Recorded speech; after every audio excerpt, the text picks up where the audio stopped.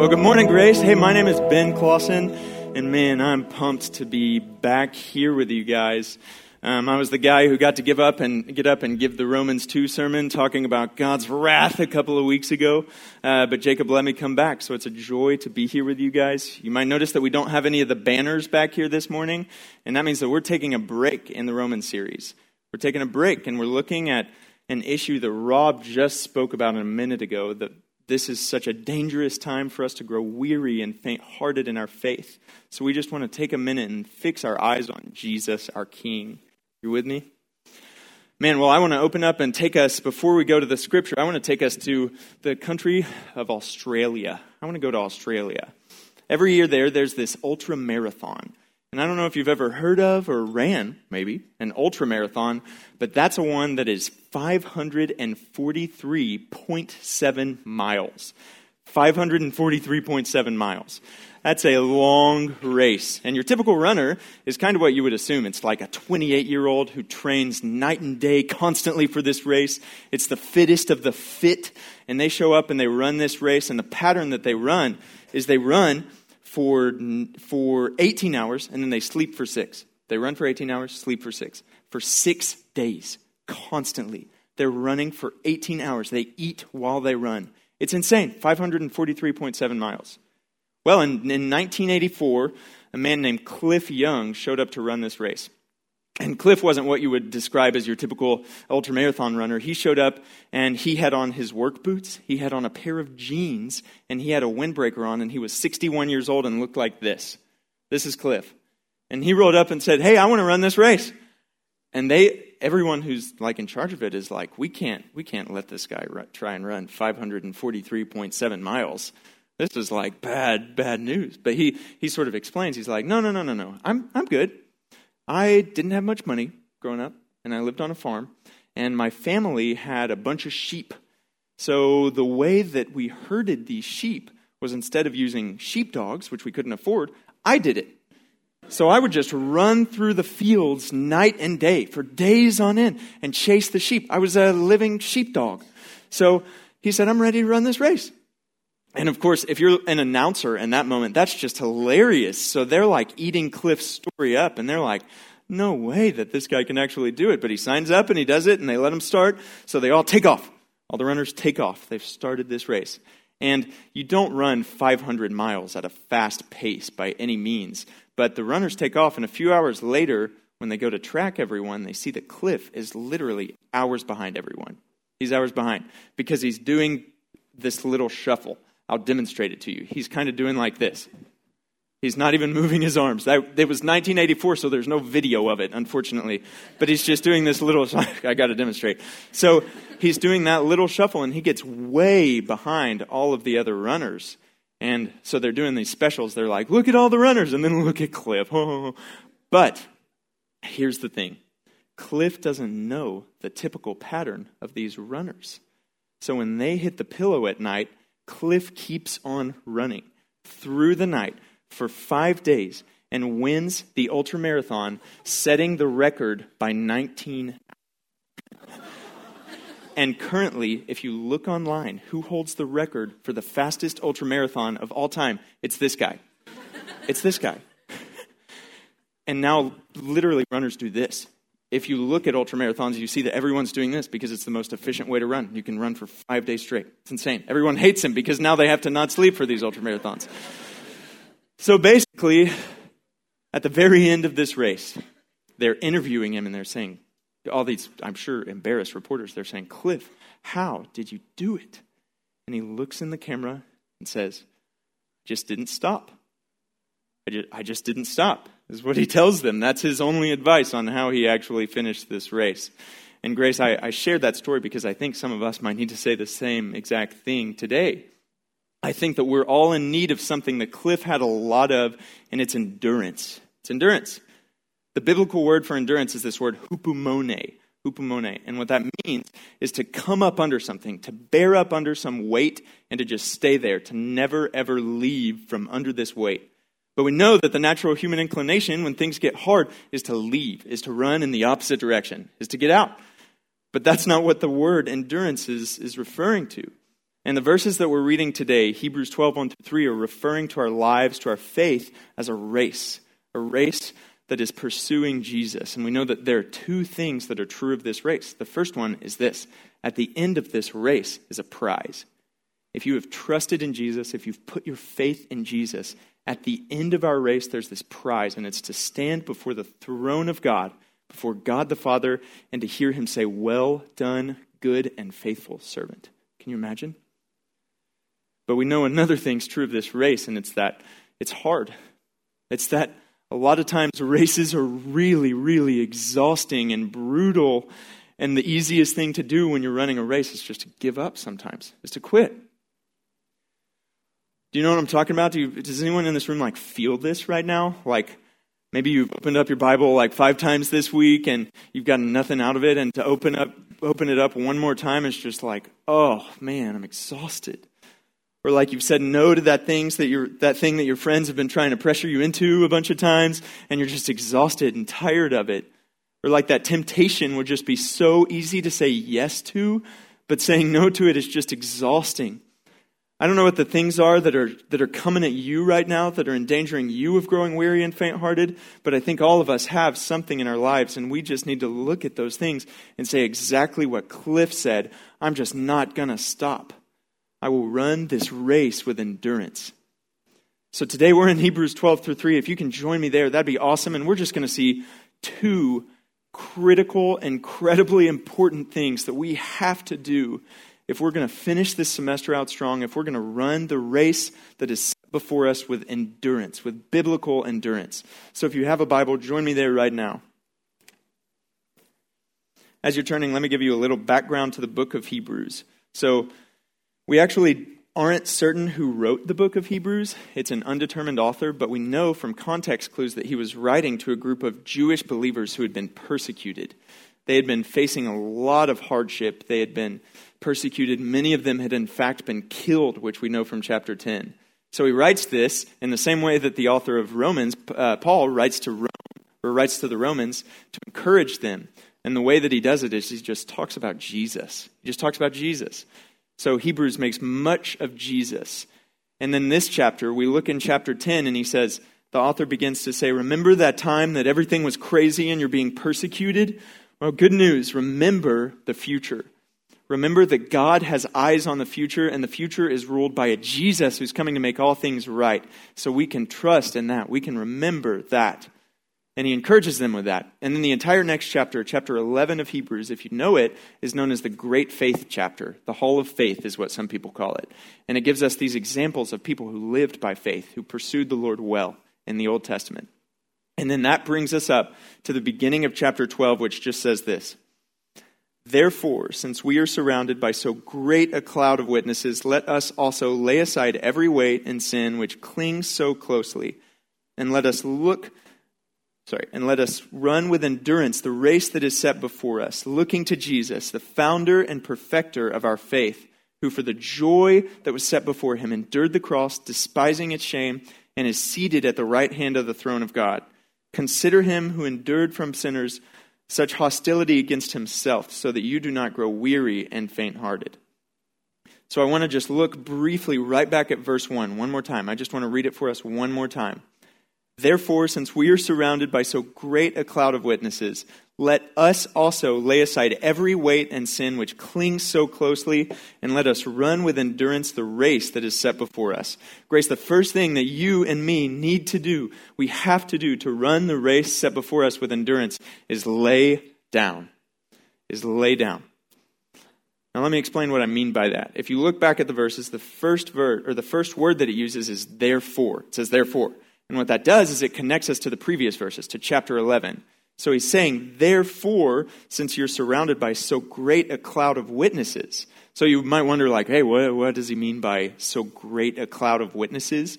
And what he's saying here is not what a lot of people assume, that there are people sitting up in these stands, watching your faith, watching you run out. But one biblical scholar named Constable puts it this way: no New Testament writers ever used the word witness to mean spectators, but to indicate that there are people whose lives are fantastic examples of how to live life fully and faithfully pursuing God. So in light of this, the next words are incredibly encouraging. He says, let us also. The author is saying that exactly what the Old Testament people were able to do, let us also. We also are capable and able of living lives fully and faithfully in pursuit of our King Jesus. Let us also. And how do we do it? He says, let us also lay aside every weight and sin that clings so closely. We have to lay down the things that make us run our races ineffectively, slowly. I used to live with this guy named Drake, and Drake was in TEACS, which is the firefighting school that exists at Blinn. A lot of people don't know that it exists, but it's actually like one of the best in the world. Fun fact. And Drake was at this firefighting school, and he was a guy who worked not a lot on this, but a lot on, this. So he was a pretty big, jacked guy. But one of the requirements for this firefighting school for their class was that they all run a 7-minute mile. So they laid this goal in front of a bunch of pretty jacked firefighters, and they were like, uh-oh. So Drake started training, and he trained like crazy. And at the end of the semester, finally they got to this moment where a bunch of firefighters run, and they finally get to the end, and they run it just under 7 minutes. They're all high-fiving. Yeah, great job, everybody. And then their coaches or professors look at them, and they say, okay, great job. Now here are your firefighting boots, your flame-proof pants, your flame-proof jacket, your helmet, an oxygen mask, an oxygen tank, and a hose. Now go do it again. And they were like, how are we supposed to run with all this weight? Know what I'm saying? How are we supposed to run with all this weight? And let me just say this is exactly what the author of Hebrews is saying as well. He's saying that you cannot have weights and sins clinging to you and run the race that's been set before you effectively. So we have to lay down some weights and sins. How do we do it? I think we need two things. I think we need perception and we need planning. We need perception and we need a plan. Here's what I mean by that. Think about the Pharisees, the group of people during Jesus' day who walked around and were self-righteous. They thought they were good in God's standards, in God's eyes, not because of the work of Jesus, but because of their work. They thought they had done enough to be perfect in God's eyes, the Pharisees. So what they did was they walked around and they said, sinner, sinner, sinner, sinner. And they called out the sins of everyone else. But then Jesus came on the scene and he started criticizing him. And he was like, hey, you're the worst of them all. And the issue with the Pharisees was that they could not perceive their own sins. They couldn't look inside of themselves and see that they had sin. And I think the same thing happens for us a lot of the times. I was just thinking about how it works for me, how I feel like lately I've been talking about people in such a way that I feel like, I just got to get it off my chest. And I think so many people do this. I just got to say this thing. I just got to say it. Listen how ridiculous this is. And I don't realize that what I'm doing is gossip. What I'm doing is slandering someone else. I think that we often don't know that our attitudes about school are lazy and indifferent, and that's not honoring to God's desire for us to work heartily at everything as though it was the Lord that we were doing them for. It makes me think of Psalm 51:3. It says this, for I know my transgressions, and my sin is ever before me. My sin is ever before me.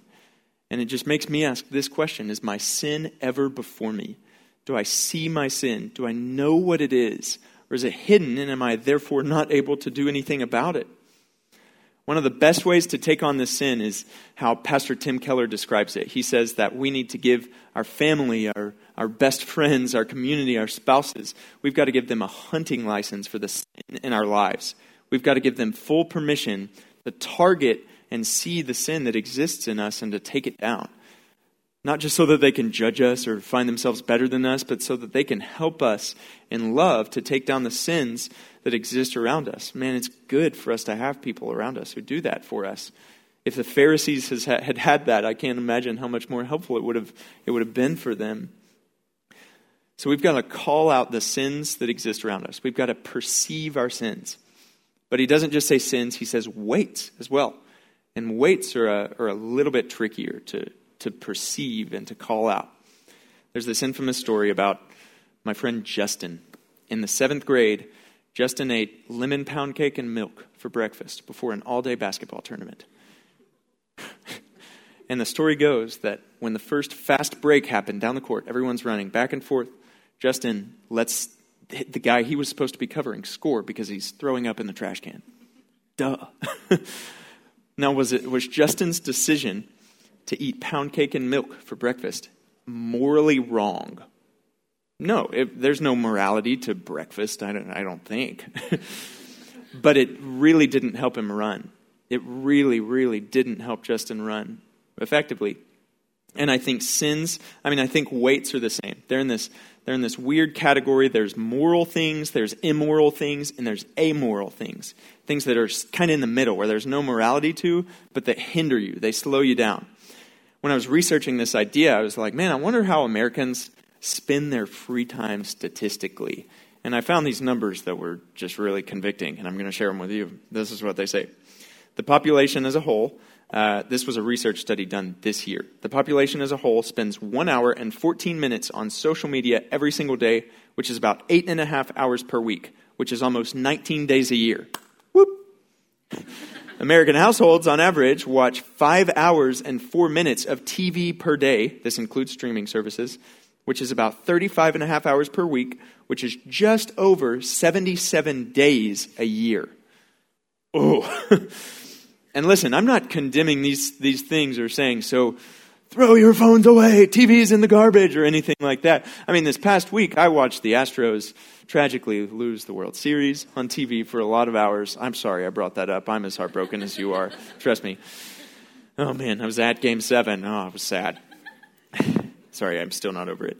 And social media allows us to keep up with people around us on Facebook and Instagram. I know what a lot of my family and friends are doing because I keep up with them on those things. So I'm not saying we've got to lay down those things completely. By no means am I saying that. But here's the question. Do these things slow down your run? You spend more time studying Scripture or keeping up a Snapchat streak?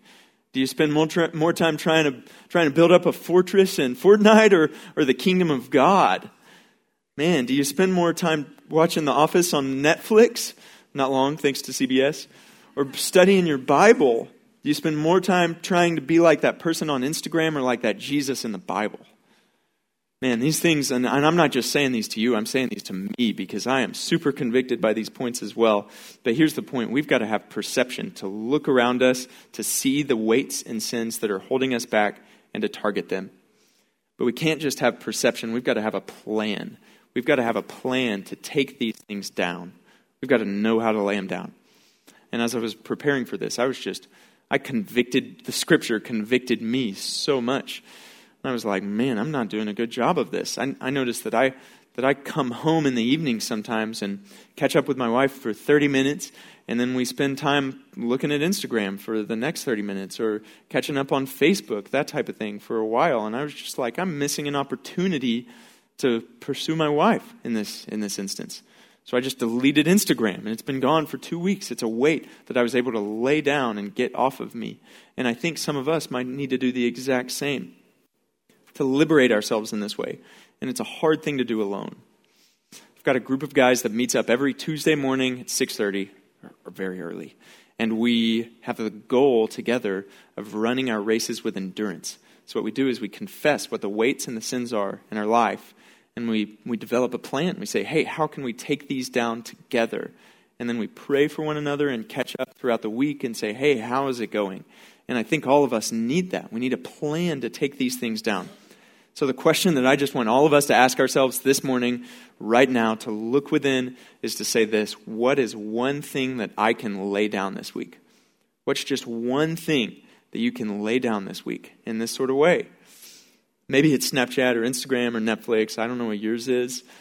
But man, I think if we do this, I know from experience that it liberates us and opens an opportunity to more faithfully and effectively pursue Jesus, who is worthy of all our attention and all our affection. So I hope that we will. So let's just look right back at these verses and see what they say again. It says that therefore, after we lay aside every weight and sin that clings so closely, let us run the race that is set before us with endurance. It's only after you lay things down that you can run with endurance. So let's look and see what the other thing that the author of Hebrews tells us to do here is. He says that we are looking to Jesus, the founder and perfecter of our faith, who for the joy that was set before him endured the cross, despising the shame, and is seated at the right hand of the throne of God. Consider him who endured from sinners such hostility against himself, so that you may not grow weary or faint-hearted. Grace, the second thing, critical thing that we have to do to run our races with endurance is look up. We can't just lay down. We've got to look up to Jesus. Look up to Jesus. So if you look back at these verses, I want you to notice what the author is causing us to do. What he does in chapter 11 is he causes us to look around. We're looking around at all of these faithful examples through the Old Testament, people who have run well, and then he causes us to look in. He says, he points our attention to the cloud of witnesses, and then he tells us we need to lay things aside. So he makes us look out, and then he makes us look in, and then what he finally does, most importantly, is he says, look up. So our eyes have gone in, they've gone out, and they've gone up now, most importantly. And ultimately, if we lay down weights and sins, it's not going to be enough. If we just become better, more productive people with less weights on us, then this has been nothing more than a feel-good message. Go out and be more productive, be better. But that's not what these verses are saying. They're not saying go out and just be better. It's go out and be a better follower of Jesus, someone who faithfully pursues him. There's the story of this guy named Lex Gillette. Lex was a fantastic athlete growing up, and he actually ended up losing his eyesight when he was 8 years old. So he looks like this. Where's my super suit? Sorry. I couldn't help it. And Lex kept running, though. He was this athlete who loved running, and he just refused to stop. He refused to let his blindness keep him back. So he actually started and became a really amazing athlete. He was a Paralympic long jumper, actually, which I don't know if you know much about the long jump, but you run on this narrow track for a long way, and then you jump and leap into this narrow sand pit, and you try and get as far as you possibly can. That's something that I feel like a little bit uncomfortable doing with perfect eyesight.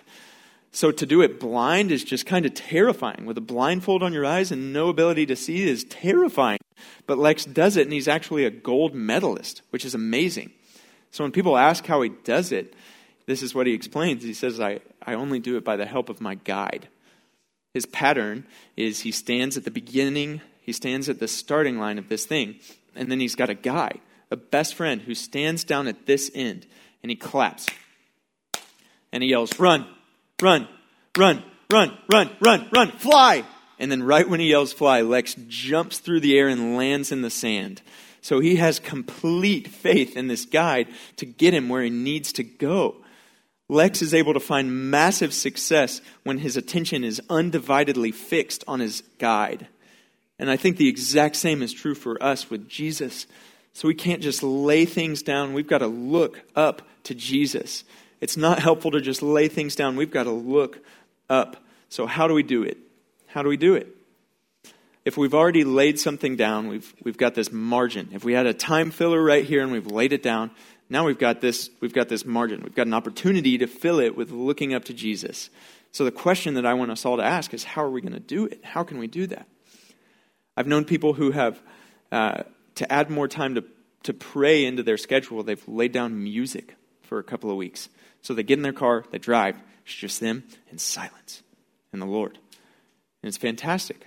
I remember hearing Greg Mott at Breakaway say that he put a sleeping bag at the end of his bed. So he knew right when he got out and right when he got into his bed, it prompted him to get on his knees and pray to the Lord. Maybe for some of us, it's just starting to read a gospel, to read Matthew, Mark, Luke, or John and to fix our eyes on Jesus and say, Jesus, what is your life? How'd you live and why'd you live it that way? And to just open up a journal and say, today's lessons from Jesus. To look up to Jesus somehow or another. And maybe, I don't know what it is for you, but I think baking in time to our schedules to look up to Jesus is one of the best things that we could possibly do. One of the best things that we could possibly do with our lives. So we've talked a lot about the how of doing these things, how to lay things down, how to look up to Jesus.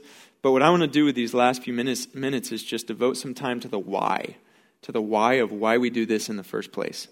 So let's just look right back at these verses. It says, looking to Jesus, the founder and perfecter of our faith, who for the joy that was set before him endured the cross, despising the shame, and is seated at the right hand of the throne of God. Why do we look to Jesus? Because he is the founder and perfecter of these things. We have examples. We have a cloud of witnesses in chapter 11. But here's the deal with every single one of them. They were imperfect. They messed up.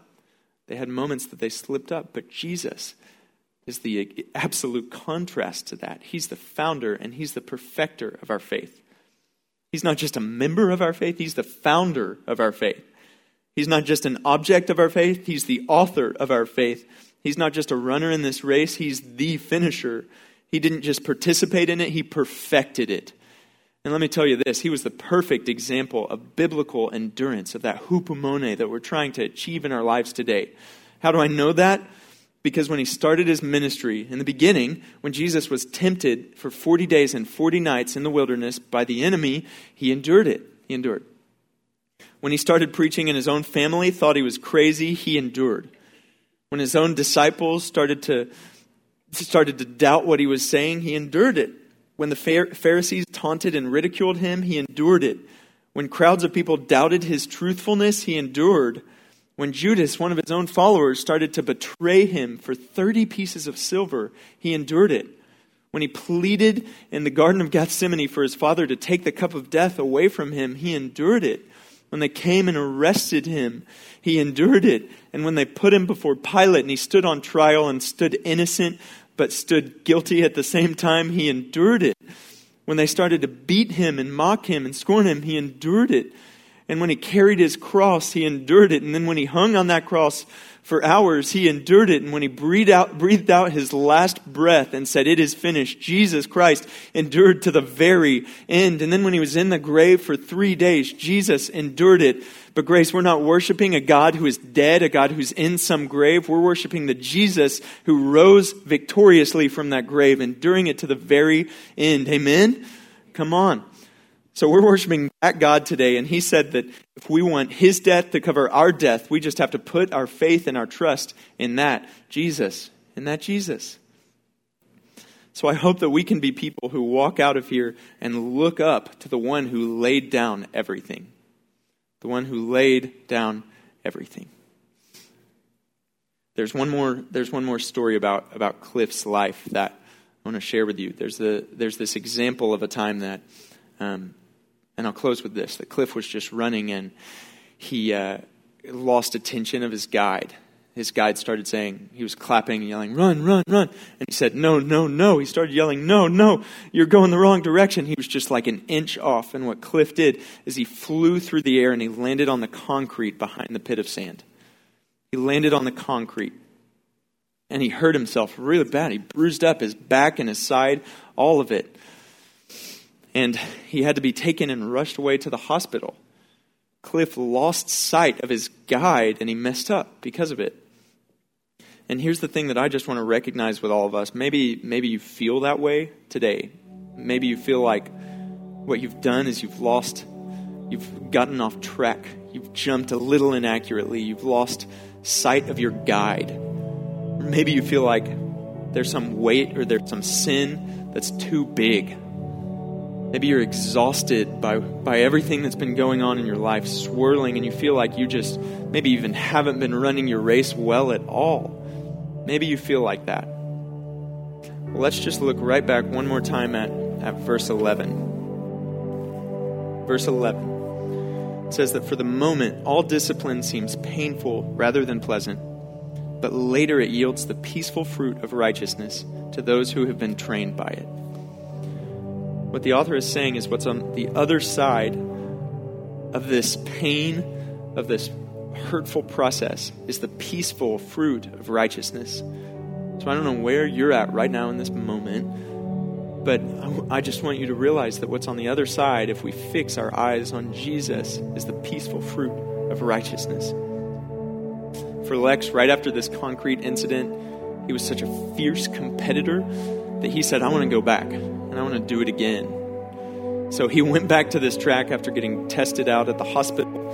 And he jumped in and he ran. And he succeeded. And he actually won gold that time.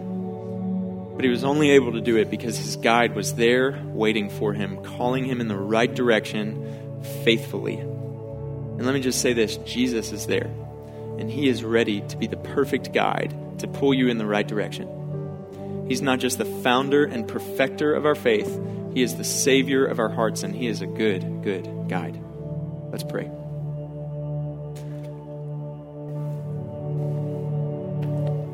Father, thank you for the words that you wrote in Hebrews 12. Thank you for the fact that, God, you are our good, good guide, and we know that we can be faithful in you above all else. God, I pray this morning that we would be people who don't just hear these words and forget them, but that we would be people who meditate on this truth and that you use.